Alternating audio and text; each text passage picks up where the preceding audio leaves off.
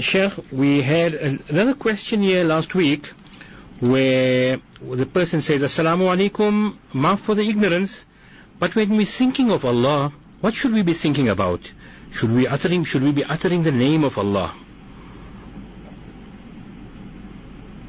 Can you repeat the question? The question is, Assalamu alaikum, maaf for the ignorance, but when we're thinking of Allah, then in which manner should we be thinking of Allah? Okay, right. This is a very genuine question that people have, because it's human nature that when we want to think about something or remember some being, or especially when we want to fall in love with some being, then it may seem to us that we must have somewhat, in Arabic we call it tasawwur, or we must have some concept or some conceptualization of that being. But Allah subhanahu wa ta'ala, it's part of His uniqueness, part of His greatness, and part of His majesty, that He is beyond any and all conceptualization. So actually there is no particular thing, and definitely no particular image that a person should be thinking when we think about Allah. But at the same time, a person will respond, okay, I understand that Allah subhanahu wa ta'ala is transcendent in His being, that He is greater than everything and He is beyond everything. But still, for me to focus, for me to anchor my concentration down, I need some point, some focal point.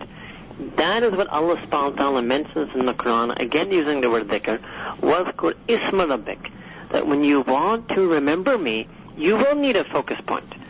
And that focus point is the ism of our Rabb, and that is the Ism Azam, Ism Jalala, Allah.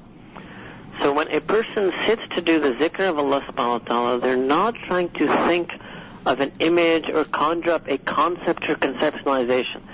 Rather, the way this works is that by doing zikr of the ism, the zikr of the ism will lead us to the musamma.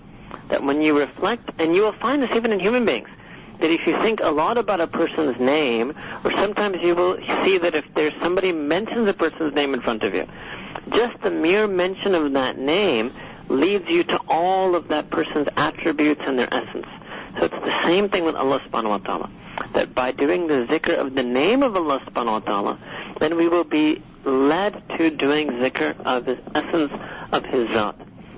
That said, another thing a person can do is also reflect on the second part of the verse that we did last week, which was فَاذْكُرُونِي أَذْكُرُكُمْ. And so if we want to conceive of how Allah subhanahu wa ta'ala is doing أَذْكُرُكُمْ, then what we can do is we can imagine and just make this niyat in our heart, that Allah subhanahu wa ta'ala is remembering us by sending His bestowals on us, which we call His waradat, His fuyuzat, His tajalliyat, His beneficence, His generosity, His mercy, His rahm and His karam, His mercy and His generosity. How? That Allah subhanahu wa ta'ala mentions in the Quran that He casts a nur into the hearts of people. So we can imagine that a nur or a light is coming into our heart. That nur is not Allah, but that nur is something that Allah sends on our heart.